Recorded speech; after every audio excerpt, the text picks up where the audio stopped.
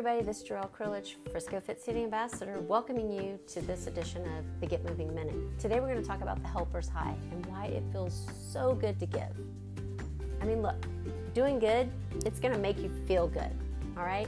When we're involved in giving, our brain actually releases feel-good neurotransmitters, which lead to something we call the helper's high, all right? So all these acts of selflessness or devotion to the welfare of somebody else, simply put, this is when we go out of our way to help another person in need without even thinking twice about how that outcome is going to affect your own life, all right?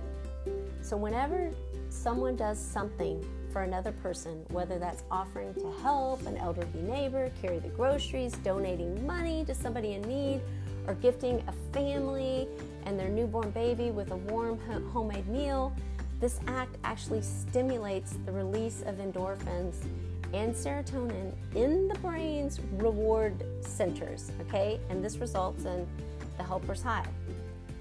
In fact, we have studies that show even the anticipation of doing something good actually triggers the release of these chemicals. Studies have actually proven that volunteering in particular can lead to a greater sense of well-being and a greater quality of life, all right? So when we engage in these selfless behaviors, even the smallest gestures of kindness, this can actually bring about some surprising physical results, okay? So at the top of the list, here's some benefits: lowered blood pressure, decreased stress and anxiety. Some givers have also reported better sleep, less pain, improvement in their moods brought about by that boosted serotonin level in your brain, remember? People who are generous in nature also have higher levels of oxytocin, the love chemical, the neurochemical that is most associated with the feelings of love as well as social bonding. So here's my little ending.